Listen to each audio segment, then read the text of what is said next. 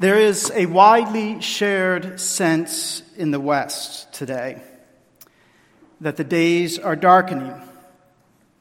Perhaps they are, perhaps it's the sense we have, and it's not well founded, but it seems that Christians have lost or are rapidly losing whatever cultural influence and favor they once enjoyed and are less and less tolerated year by year from the world around us.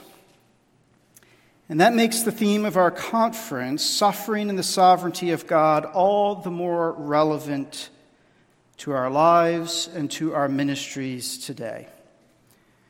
Many Christians in the West are rediscovering, as it were, that suffering in the forms that we now appear to be facing or are already facing brings its own kind of temptation, its own set of temptations. And that raises a question that I think our text, 2 Timothy 4, 9 through 18, helps us to think through. And that is, what is required of a faithful witness to Jesus Christ in the midst of suffering? Let's give attention now to the reading of the Word of God. 2 Timothy chapter 4, beginning with verse 9 and reading through verse 18. Do thy diligence to come shortly unto me. For Demas hath forsaken me, having loved this present world, and is departed unto Thessalonica. Crescens to Galatia, Titus unto Dalmatia. Only Luke is with me. Take Mark, and bring him with thee, for he is profitable to me for the ministry. And Tychicus have I sent to Ephesus. The cloak that I left at Troas with Carpus, when thou comest, bring with thee, and the books, but especially the parchments. Alexander the coppersmith did me much evil. The Lord reward him according to his works. Of whom be thou ware also, for he hath greatly withstood our words. At my first answer, no man stood with me, but all men forsook me. I pray God that it may not be laid to their charge. Notwithstanding, the Lord stood with me and strengthened me, that by me the preaching might be fully known, and that all the Gentiles might hear. And I was delivered out of the mouth of the lion. And the Lord shall deliver me from every evil work, and will preserve me unto his heavenly kingdom, to whom be glory forever and ever. Amen. Let's pray. O Lord our God, we thank you for this word. We thank you for this text. We thank you for the ministry of the Apostle Paul, who is worthy of imitation insofar as he was an imitation of the Lord Jesus Christ. We see much of Christ in him in this passage. We pray that you would open our eyes to see Christ as we think about this together and its application to our context, to ourselves, to our own hearts, and to our own minds. Spirit, we ask that you would work among us and do that which only you can do. We ask it in the name of Christ and to the praise of his glory. Amen. What is required of a faithful witness? A witness, in the sense that I mean it here, is someone who has been entrusted with news, with a message of some sort. A proclamation, a word, a logos, as Paul puts it in verse 15. They may be an eyewitness to something that must be told. We have a wonderful and somewhat humorous example of this in the Old Testament, for example, when 4 lepers outside Samaria, when it was under the siege of Ben-Hadad, at a time when dove's dung was trading for silver and women were resorting to eating their own children, decided there was nothing better for them to do than to go over to the camp of the Syrian army. And they did at the evening, and when they got there, they found that it was deserted. that the Syrians had abandoned everything and it was all there for the taking, and what they did begin to take with them was strewn all along the roadside on the way. And that's what they began to do. They began to take it. They ate and drank their fill. Then they began to hoard, and then their conscience struck them. And they said to one another, "We are not doing right.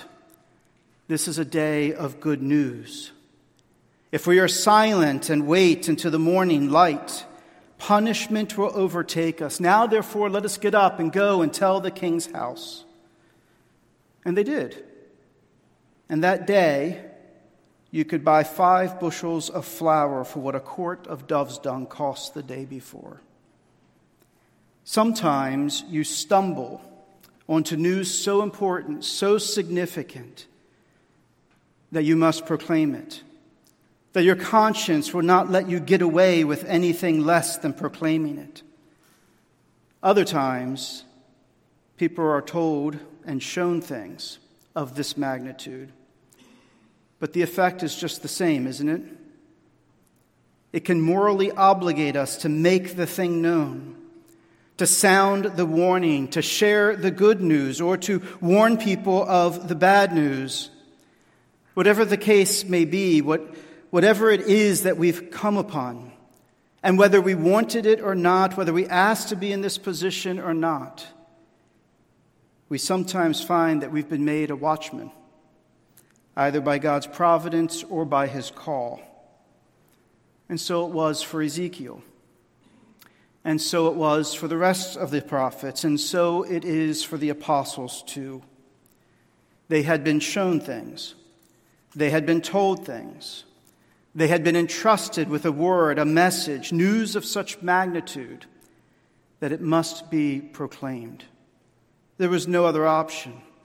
It was news of such significance and such scope that it must be proclaimed to the ends of the earth, to everyone, everywhere. The apostles were eyewitnesses to all that Jesus had said and done.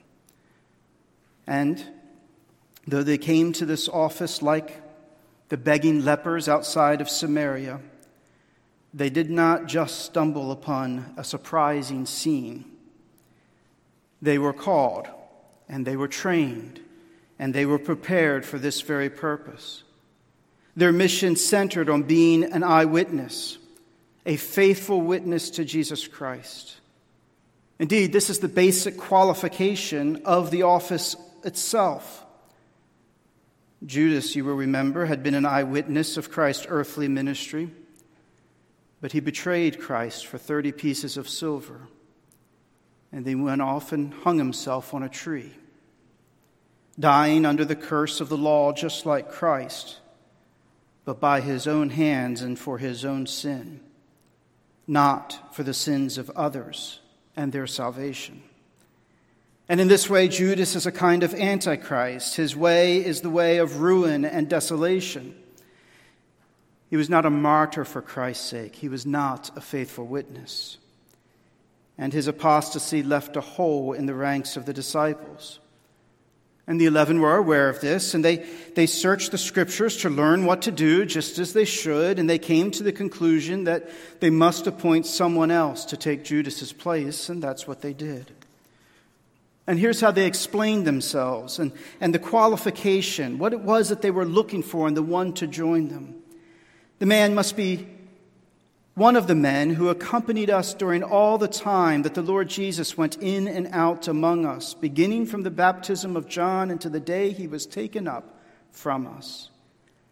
One of these men must become with us a witness to his resurrection.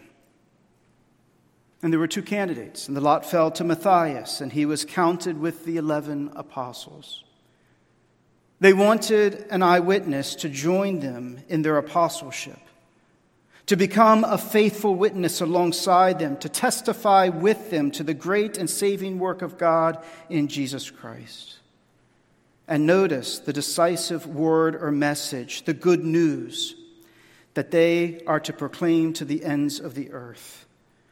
The one thing that sums up everything that they had to say. From the baptism of John to Christ's ascension, the one thing that Judas did not witness and could not testify to, his resurrection. Thousands, tens of thousands of people had been crucified. In worldly terms, many good men among them. Crosses were common enough in the Roman Empire and for some of the empires that preceded them.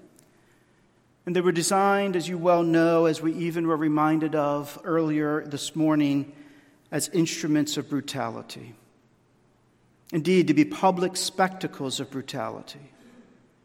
They were used to terrorize a conquered people into submission. And sadly, therefore, the Greco-Roman world was filled with eyewitnesses to crucifixions, perhaps hundreds of eyewitnesses for each crucified person. But of those tens of thousands who were crucified, only one of them had the audacity to claim that he would rise again on the third day. And even if there was someone somewhere, which I don't think there was, who did make such a claim, only one person ever made good on it, Jesus Christ. And only one person ever has, the Lord of glory himself.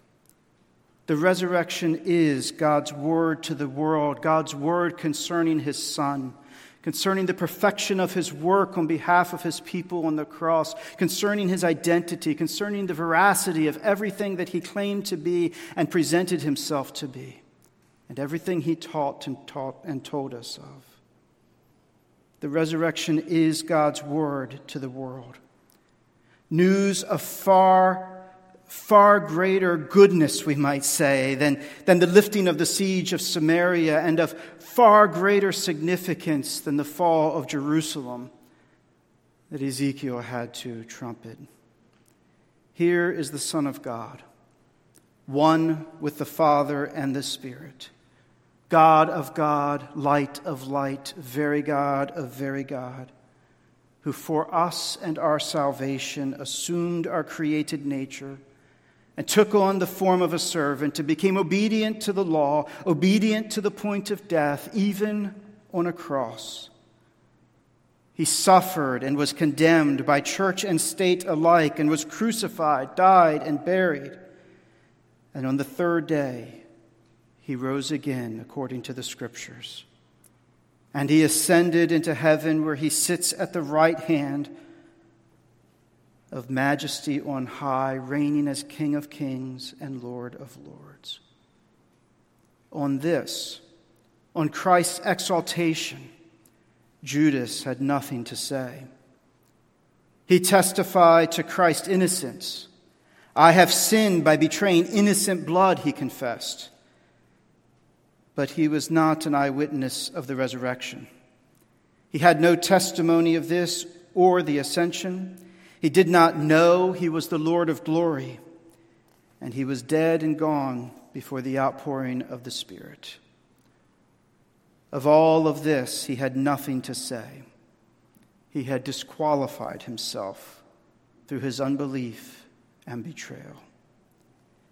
An apostle is of necessity an eyewitness to the resurrection of the obedient and the crucified Son of God, the resurrection of the Lord of glory now ascended, seated at the right hand of majesty on high, willing and able to save everyone who calls on him in faith, having already made a purification for sins on behalf of all that the Father had entrusted to him to be redeemed by him, ready to pour out his Spirit on his own, as the fulfillment of the promise made to Abraham long ago, and the sign that he indeed reigns and is building his church on earth, and that nothing will be able to prevail against him.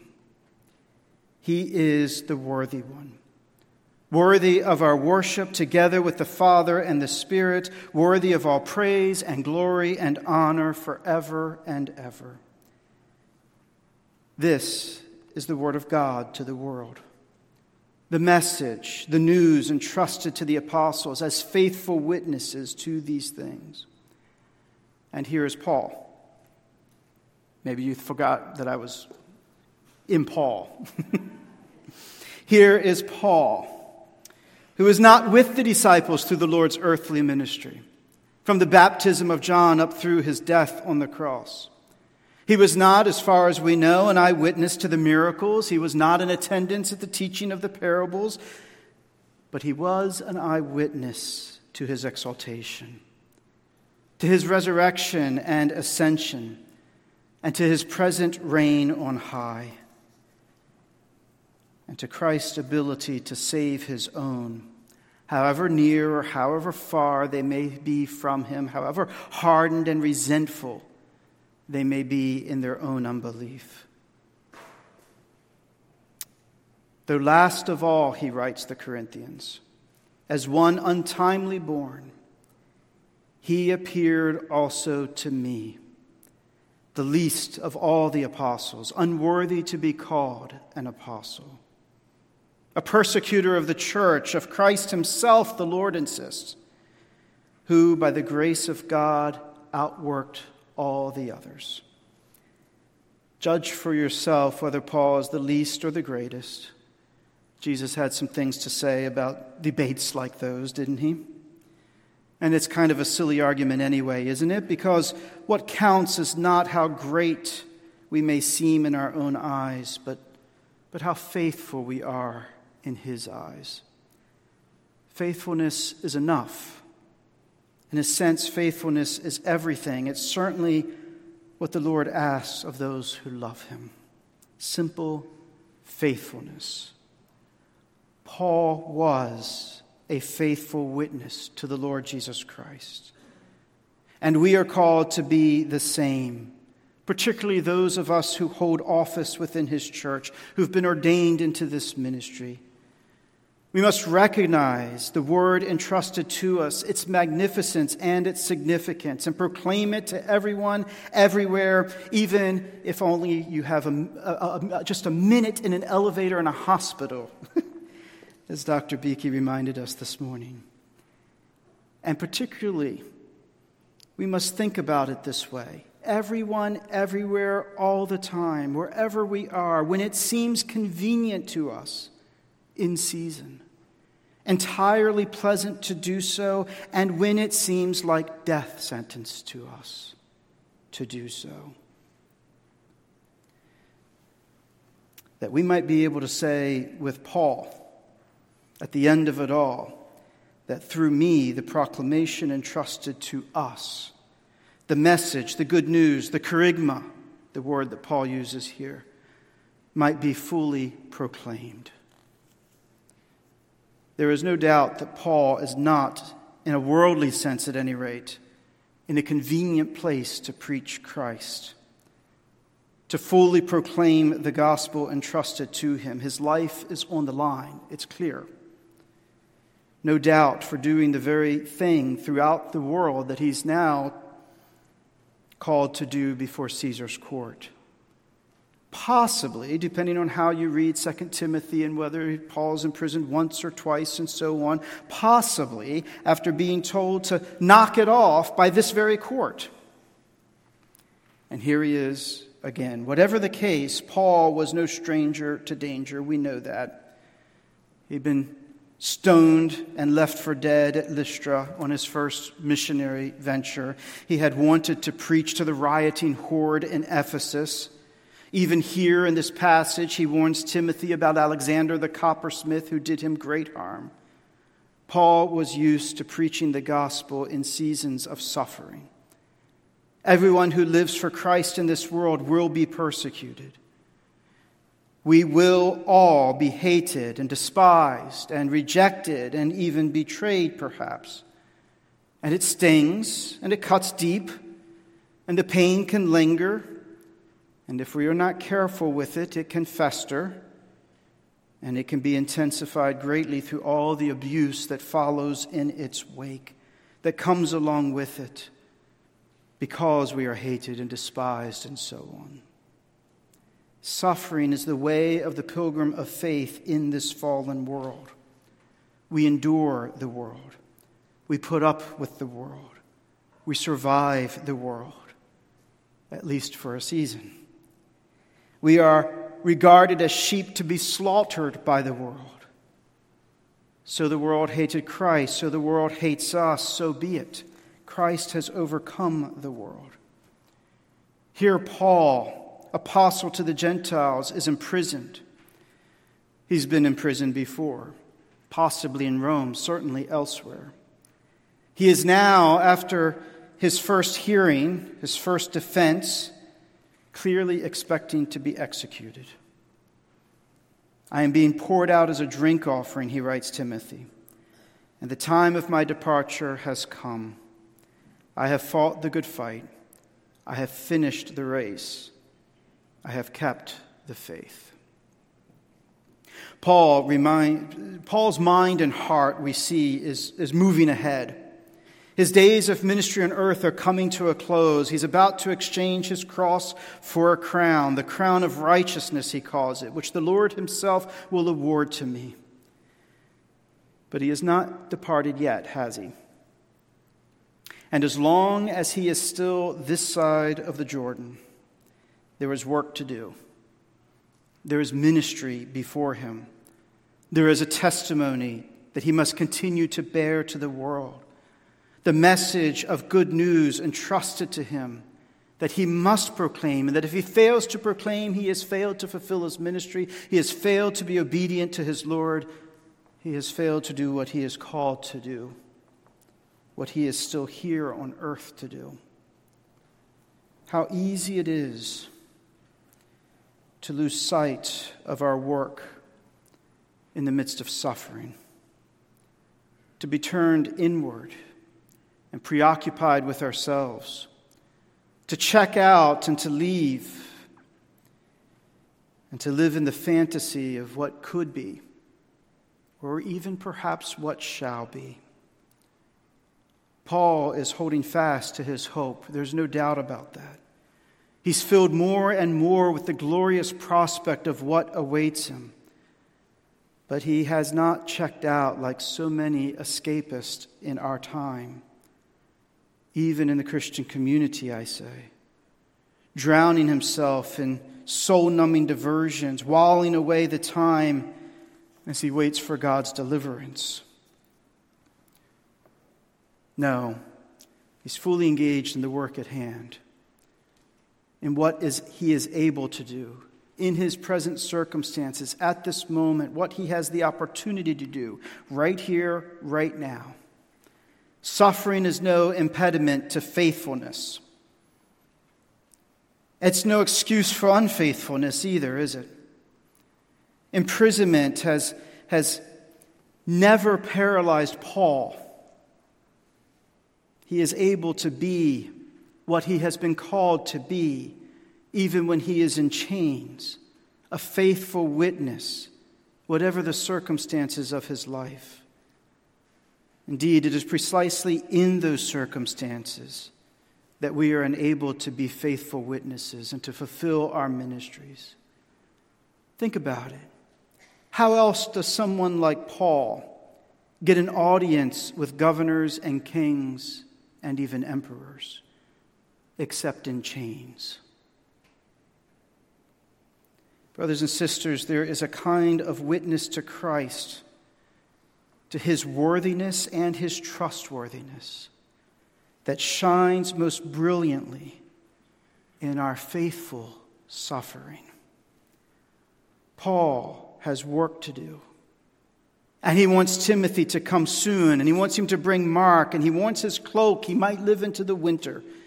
And he wants his books, and above all, his parchments. It's tempting to speculate on all of that, but we dare not. But what is clear is that Paul wants to be and is determined to be productive, to press on through his suffering and his imprisonment and his chains. He wants to be useful.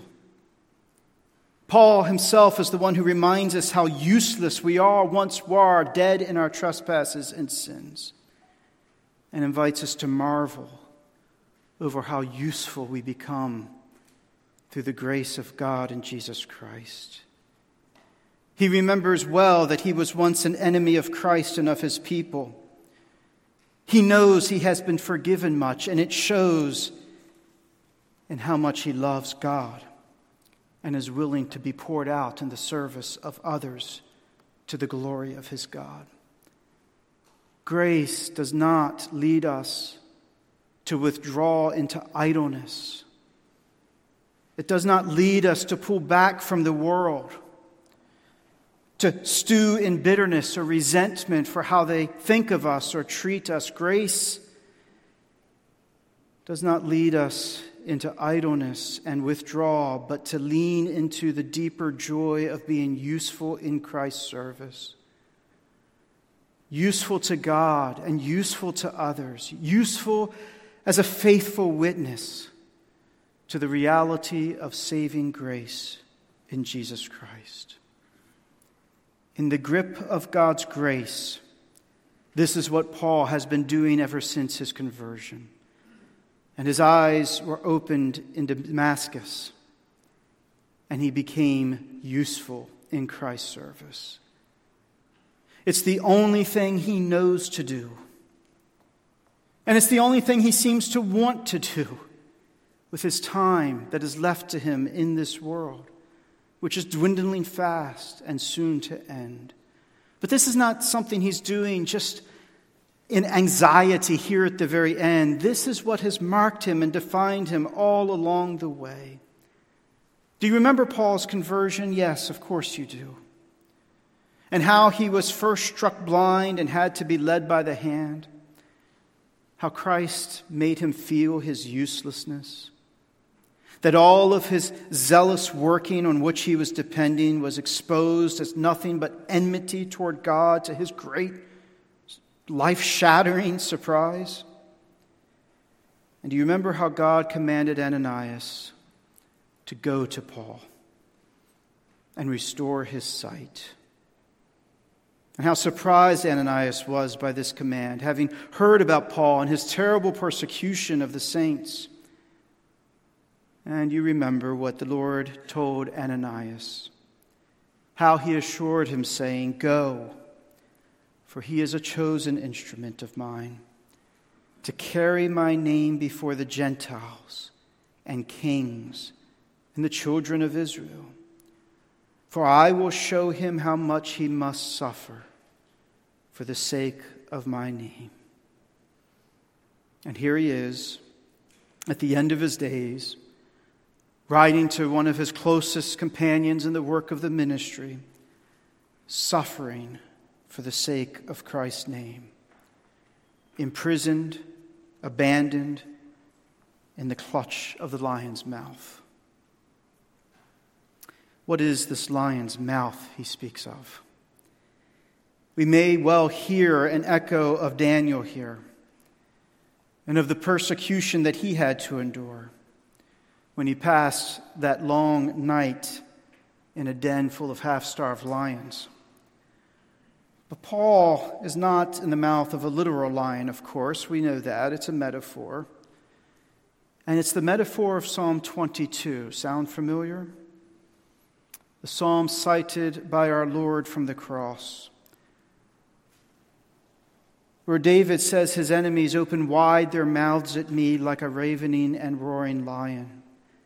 And again he prays, "But you, O Lord, do not be far off. O you, my help, come quickly to my aid. Deliver my soul from the sword. Save me from the mouth of the lion." Peter, of course, describes Satan in these terms. Your adversary, the devil, prowls around like a roaring lion, seeking someone to devour. And Paul is surely thinking of his adversary and ours, as he, in his own lived experience here, goes down into that same place where David was when he was writing Psalm 22, and where our Lord went as he hung there dying on the cross. An adversary far wiser and more sinister than Nero or whoever he was standing before, who understands the spiritual dynamics of this life and skillfully and subtly exploits them to his own evil schemes.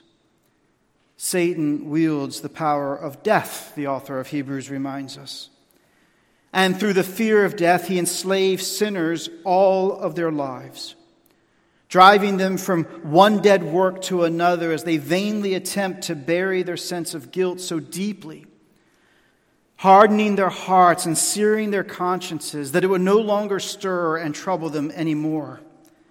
Or perhaps they may try to pacify their conscience by good works imperfectly rendered, or by empty ceremonies incapable of doing the job. Or most likely they're pursuing some combination of all of these things, wasting their lives in futility. Useless. Dead people doing dead works that cannot save themselves or anyone else. Satan does not seem to care how he gets you to sin, or what particular sin you commit, at least ordinarily it seems.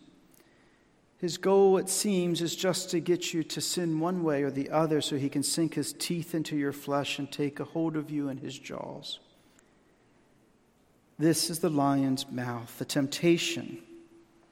The temptation, not even Satan, but the temptation that comes to us amid our suffering. A temptation rooted in the fear of death, a temptation to despair of the sufficiency of Christ for us in that moment. To answer the question, can I trust Christ now? With a no. A temptation to balk at obedience, a temptation to buy our life at the cost of betraying Christ. Look at Paul's thinking here in our passage. The lion's mouth is not suffering in itself. Suffering is the occasion of falling into the lion's mouth, but it is not the lion's mouth.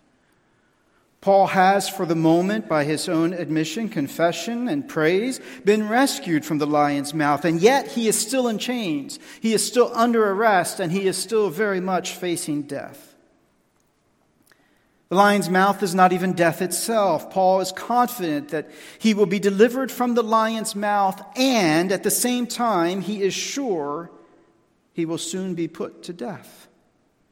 These two realities, his being rescued from the lion's mouth and his being put to death by Caesar's sword, are not mutually exclusive in his mind. He's not talking about being rescued from death. On the contrary, death is about to overtake him, and so is the Lord's deliverance. The deliverance Paul awaits and writes of here to Timothy is not a deliverance from death, but a deliverance from the temptation to fear death. From the temptation to resort to crafty schemes, to escape or to find relief from his present sufferings. And this deliverance may well come through death, as Paul presently anticipates. Do you see this in our text? So I was rescued from the lion's mouth, he says. And the Lord will rescue me from every evil deed and bring me safely into his heavenly kingdom. The deliverance that Paul awaits is not from death, but from the evil deed, every evil deed, and that will ultimately come our way.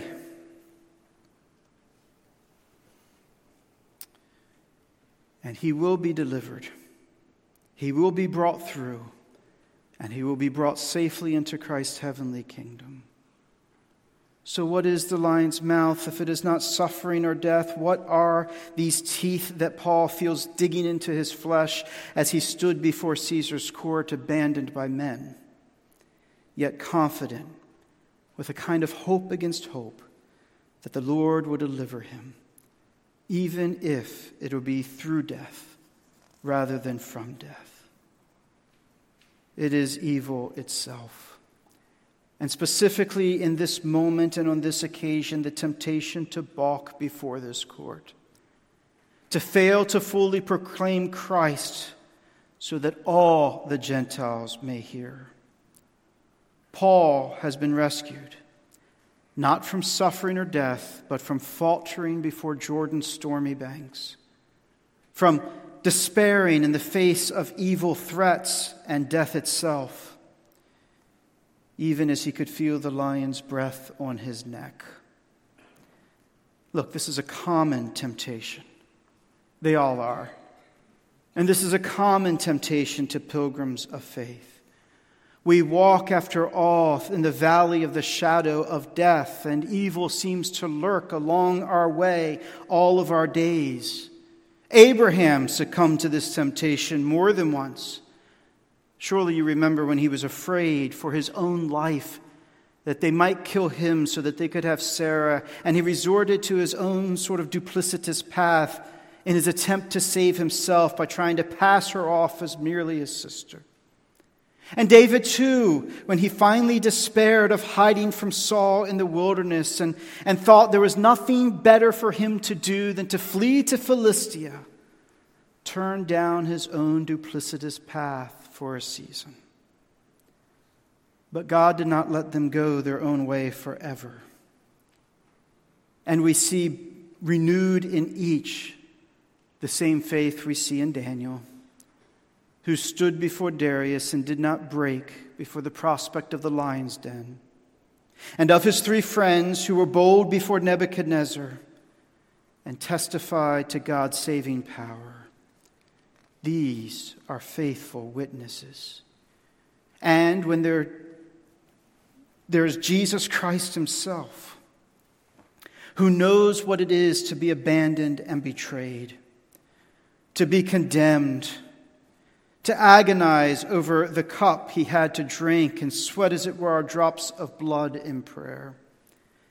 The shadow of the cross reached all the way to Bethlehem as the lion pursued him even in his infancy. The temptation to balk before the horror of the cross was ever present throughout his earthly ministry, it seems. The leading edge of Satan's temptations in the wilderness, and found even in the admonition of Peter, his friend. He is able to help us in our time of need. He has suffered as we suffer. He has suffered suffering's temptation. He is a faithful high priest. And here is Paul sharing Christ's sufferings and becoming like him in his death, knowing him and the power of his resurrection at new depths, as Caesar's sword hangs precariously over his head and the roaring lion is ready to devour him. He feels the temptation to balk keenly. But the faithful one stands with him, strengthening him, just as he promised to do. Though Christ was abandoned by all, he never abandons his own. He gives Paul the grace he needs in the moment of need to entrust himself wholly to the Lord and fully proclaim the gospel to all the Gentiles. And look, he's doing this, yes, obviously with his words, but look at his life. His life is a proclamation of the Christ. He's praying here for the forgiveness of those who have abandoned and betrayed him. He's fulfilling his ministry in the face of great suffering and by way of that suffering. And he is proclaiming God's saving grace, telling of his mighty works in Jesus Christ, even as he stands before judges, kings, emperors. This is what it takes to be a faithful witness. Faithful when you've been betrayed and seem abandoned. Faithful when you appear to be alone and on trial. Faithful when your freedom or even your very life is on the line. The temptation is to balk, to pull back, to doubt Christ, to fear for your life, to love your life more than Christ, to despair of the Lord's salvation, to resort to your own cunning and scheming ways, to sell out the Lord of glory for your 30 pieces of silver. But by the Lord's steadfast love, Paul stood. Paul stands. He stands before Caesar's court. And he does not try to save himself by turning down some duplicitous path, or by telling the court something calculated to spare his life that would involve denying his Savior, or failing to fulfill his ministry and preach Christ in that moment, on that occasion, to that audience. No, he recognizes the apologetic moment for what it is. The opportunity to fulfill his calling and ministry, to honor the Lord, to glorify his Lord, to preach Christ to all the Gentiles, which surely here means to the emperor, at least his court. This is exactly the kind of apologetic moment that Peter envisions that disciples of Christ will find themselves, where he urges us to always be prepared. Paul is hauled before this court and commanded to give a reason for the hope that is within him. Not in so many words, to be sure, but it's the question. It is that question and no other question just the same. And he does not miss his opportunity to do that very thing. Though it will cost him his life, he preached Christ to them, just as he has throughout the world. Christ crucified for our sins, risen from the dead, ascended and reigning on high today. Paul was prepared precisely because he honored Christ the Lord as holy in his heart, as always faithful and true to his promises, and more to be desired than life itself. So he had no overpowering fear of them. I say that with a bit of care. He may have had some fear of them, but that fear did not overpower him. There were greater and deeper things at work within him. The Lord himself was at work within him and through him. And so he had no overpowering fear of them. Though they held the power of the sword, though he felt the temptation of suffering keenly, his conscience was clear. And most of all, he knew who stood with him in both his legal and his spiritual trial. And he had an advocate who was greater than his adversary, whose steadfast love and faithfulness he had proved over and over again in his life. He was prepared, whose righteousness and salvation he was ready to proclaim. The Lord strengthened Paul so that he did not falter. And he stood. He stood before Caesar's court as Christ's chosen instrument, chosen for this very purpose, to be a faithful witness to all the Gentiles. So that through me, he writes, the message might be fully proclaimed and all the Gentiles might hear it. Do you hear the passive voice there? So that through me this might happen. Paul sees himself as a chosen instrument, as an instrument of the Lord himself.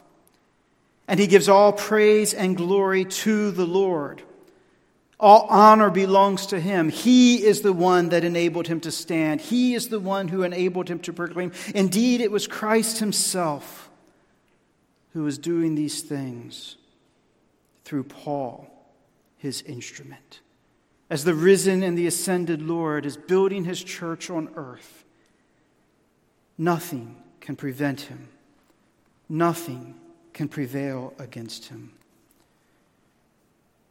And what was the payout for Paul for his faithfulness, for trading his life that he might preach Christ to those who are ready to execute him? We don't know for sure, but there's certainly no indication anyone in that court was converted. And there's every indication that Paul himself went on to be executed. In the eyes of the world, Paul's daring, his courage, his boldness for Christ is easily dismissed as folly. a waste. What a waste of a life. He had so much to offer. Look at all of his talents. Look at what he could have been. Look at what he had done all this. There was more yet. He seems to have done the very opposite of what any earthly counselor would have advised him to do in that moment. But in his faithfulness, we see Christ, don't we?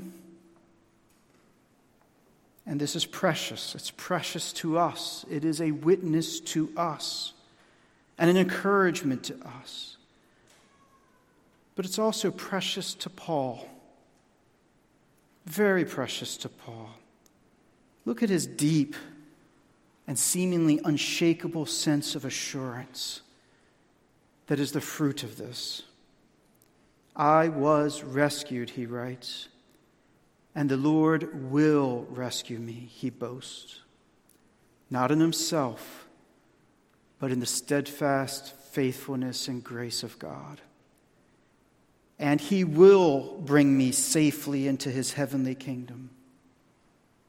Just before this passage, he writes to Timothy, henceforth there is laid up for me a crown of righteousness, which the Lord, the righteous judge, will award me on that day. And not to me only, but to all who loved his appearing.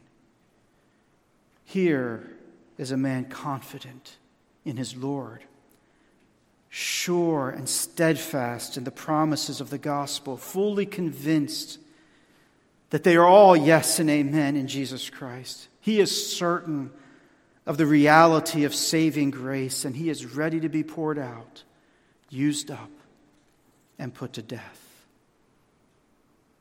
Who shall separate us from the love of Christ, he wrote the Romans. Shall tribulation or distress or persecution or famine or nakedness or danger or sword? As it is written, for your sake we are being killed all the day long. We are regarded as sheep to be slaughtered. Knowing all these things, we are more than conquerors through him who loved us. For I am sure that neither death nor life, nor angels nor rulers, nor things present nor things to come, nor powers, nor height nor depth, nor anything else in all creation will be able to separate us from the love of God in Christ Jesus our Lord.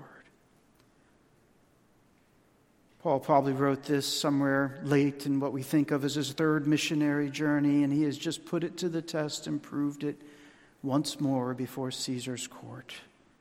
And he's living it to the fullest, and knowing ever more deeply in his own soul the truth of it. So it is, and so it shall ever be. And Paul knew it in his soul and lived it to the very end as he entered into the likeness of Christ in his death, in his crucifixion, that he might attain to the resurrection. May we know it too. May that be a blessing that God is bringing to his church in this age, in the places where we live and where most of us have come from and where most of us serve. I do not presume we all do know this, that we all know Christ in this way, that we all walk with Christ, that we have this confidence in Christ. But I pray we all may, that there may be no Judas among us who will sell him out for 30 pieces of silver, but that each one of us here may prove to be a faithful witness in our days. Days that may well find us hauled before judges. Days that may find us abandoned by those we counted as friends and even colleagues in the ministry. Days that may contain new and creative kinds of suffering to be endured. Days that will certainly include many temptations to balk, to pull back, to falter.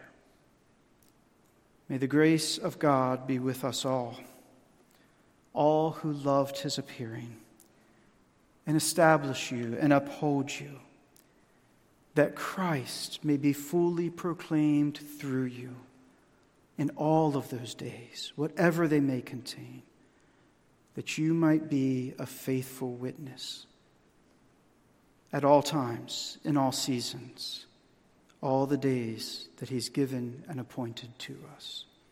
Amen. Let's pray.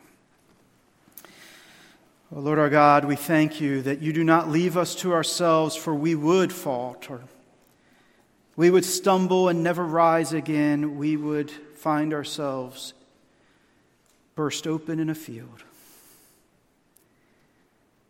But you are faithful. You know your own. You uphold your own. You preserve your own. You empower your own. You enable your own. You work through your own to do great and wonderful things. Even everything that you, as the risen and ascended Lord, are doing on earth for the days that it endures. Give us a faith that endures, a faith that bears up under suffering, a faith that overcomes, because it is in the one who has overcome the world. We ask this in Christ's name and to the praise of his glory. Amen.